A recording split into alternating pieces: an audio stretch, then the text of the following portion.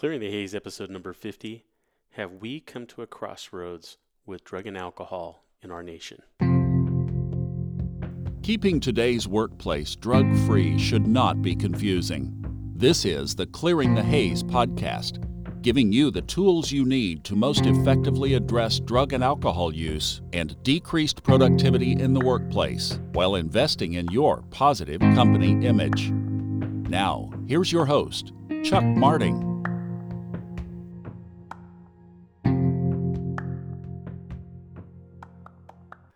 Identify your problems, but give your power and energy to solutions. Tony Robbins. Hello and welcome to this week's episode of Clearing the Haze. I'm your host, Chuck Marting. To say we have come to a crossroads in this country when it comes to drug and alcohol would be an understatement.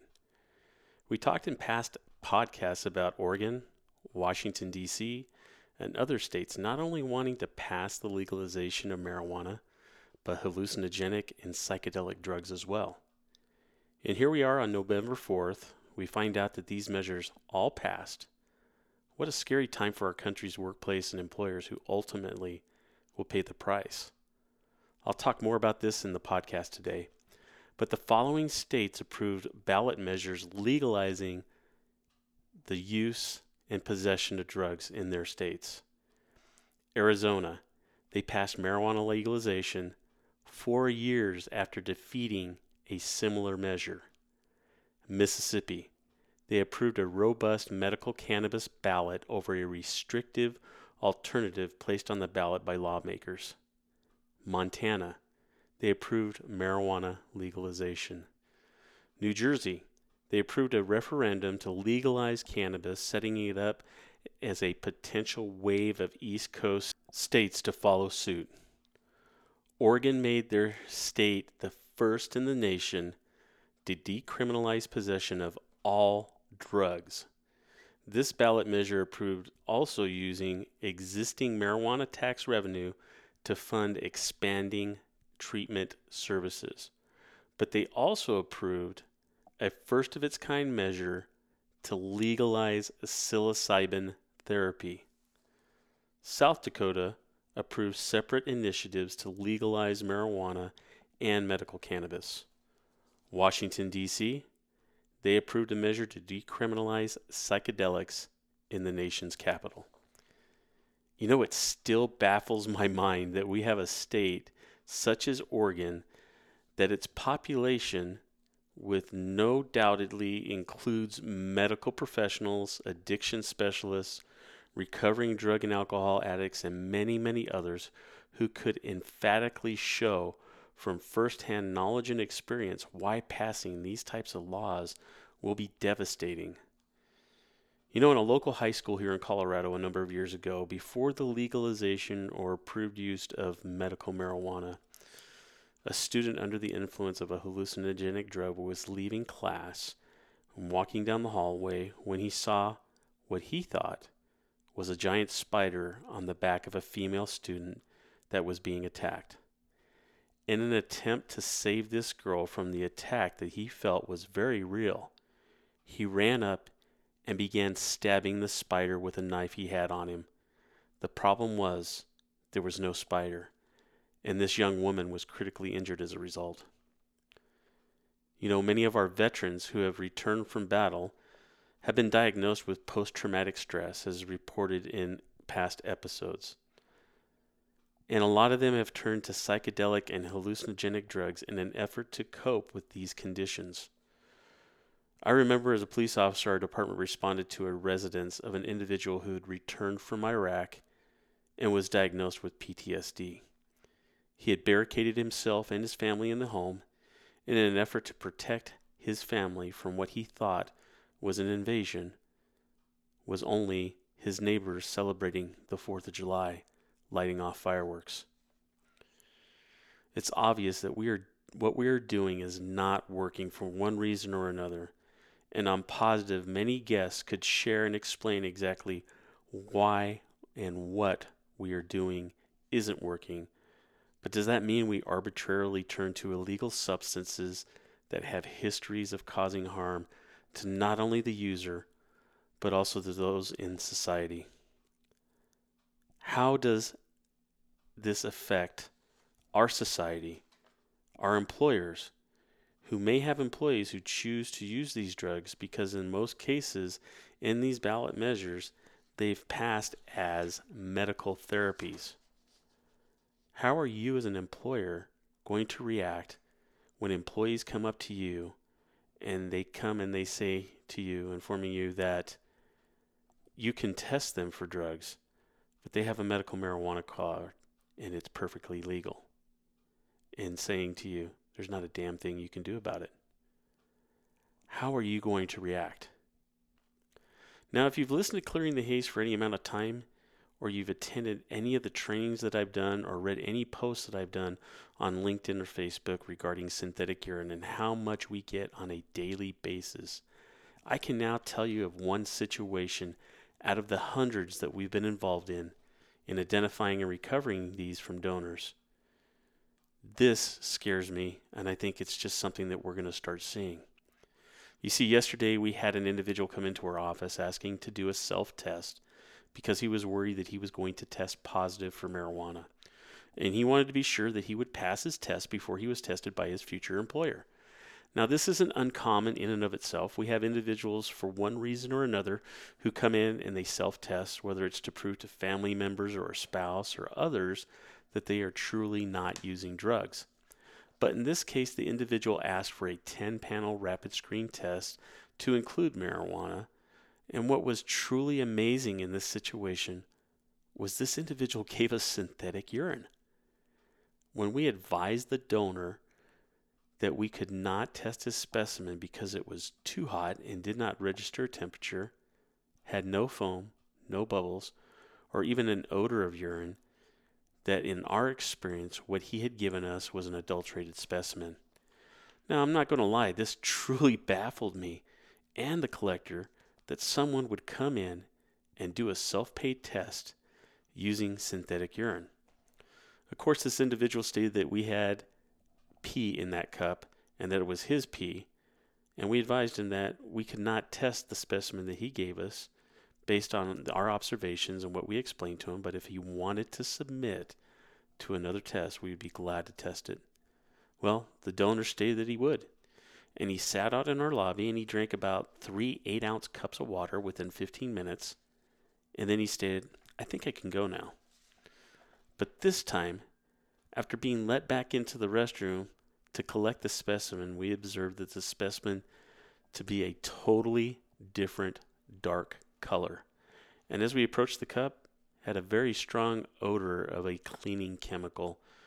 Now, in our experience and what we've received and recovered before, we knew exactly which brand of synthetic urine that this individual had given us.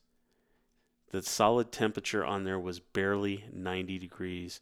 And we advised him that this specimen was also not acceptable, that it was totally darker color, that the temperature was barely readable, and that it had a very strong odor of a cleaning chemical. He decided that he was leaving, and he wasn't going to give us another testable specimen. So why would an individual do a self-test and not only give you synthetic urine once, but then turn around and give you another synthetic urine brand within 15 minutes? Well, the reason is he was trying to see which synthetic urine specimen he could pass off to us that we wouldn't think was synthetic, but that it was real, and that we would test it, so that when his employer called him to go in for a pre-employment test, he knew which brand of synthetic urine to use. I should probably tell you at this point the donor still told us prior to testing that he had stopped smoking marijuana 3 weeks previous to doing this test that he was in our office for. The only problem was he had a very strong marijuana smell about him that would tell us otherwise. Now, we are definitely in a different time in our society. Individuals who have been home during this pandemic or have lost their jobs have in most cases turned to substances in a way to give them relief, give them recreation, and also in helping them to cope with what is going on in our society. Now, as collectors, we need to be vigilant and we need to be aware of what length individuals will go to not only keep their job, but be able to have a new one where drug testing is required. What is it that we can do? First of all, we need to understand that even though these states have passed these ballot measures, state laws cannot supersede federal law, which basically means even though it's legal in that state, it is still illegal nationally or federally. Now, will local jurisdictions charge individuals under federal statutes for breaking the law in using these substances? That's a good question. And to be honest, this is one of the many reasons I chose to retire from law enforcement, because of the amount of red tape and time that these individuals were given in tying the hands of police officers and being able to enforce the laws, because jurisdictions were fearing lawsuits from individuals choosing to use these substances, and then if we charge someone, that they would be liable. Now, more than ever, it's important that we not only explain to our clients the dangers of allowing these substances into our workplaces, but also we have an obligation to help protect them by providing opportunities for training and learning to recognize and identify drug and alcohol impairment in the workplace. I strongly feel that this is the only way we can make a difference within a workplace. This experience, these types of new laws where individuals feel that since it has now been legally passed that they can go to work under the influence of drugs or alcohol, and that their employers are helpless in enforcing any type of discipline or addressing it, or even terminating an individual for being under the influence of drugs, is here. As you talk to your clients, it will be an eye-opening experience for you to realize just how little they know or think they know regarding drug and alcohol in every state thus far that has passed these substances and made them legal. It is still not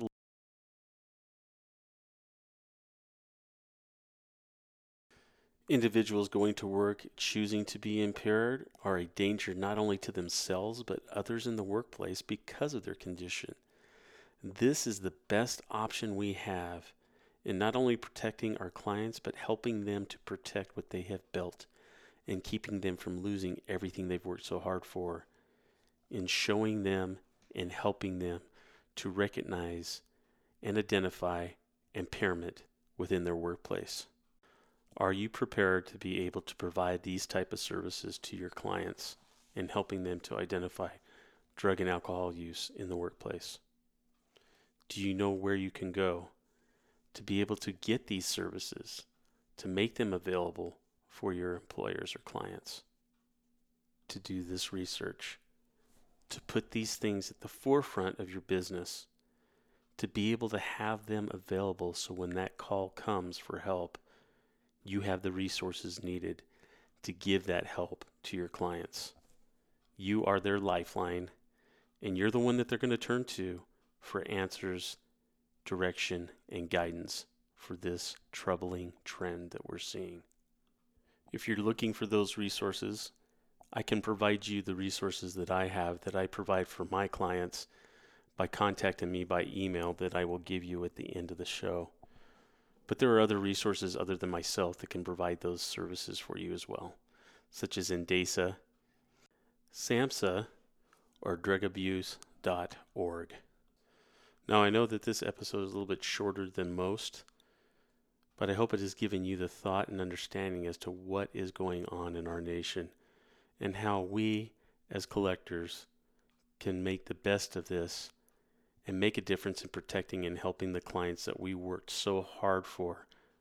So please feel free to share this episode with others in our industry who would benefit from this information.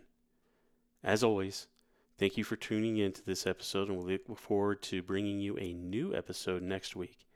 If you have any recommendations or suggestions on topics or training that would be beneficial to not only yourself but to others in our industry, please feel free to contact me with these suggestions at helpclearthehaze@gmail.com. Again, that's helpclearthehaze@gmail.com. Until next week, remember, it's your vision, it's your dream, and it's your business. Take care.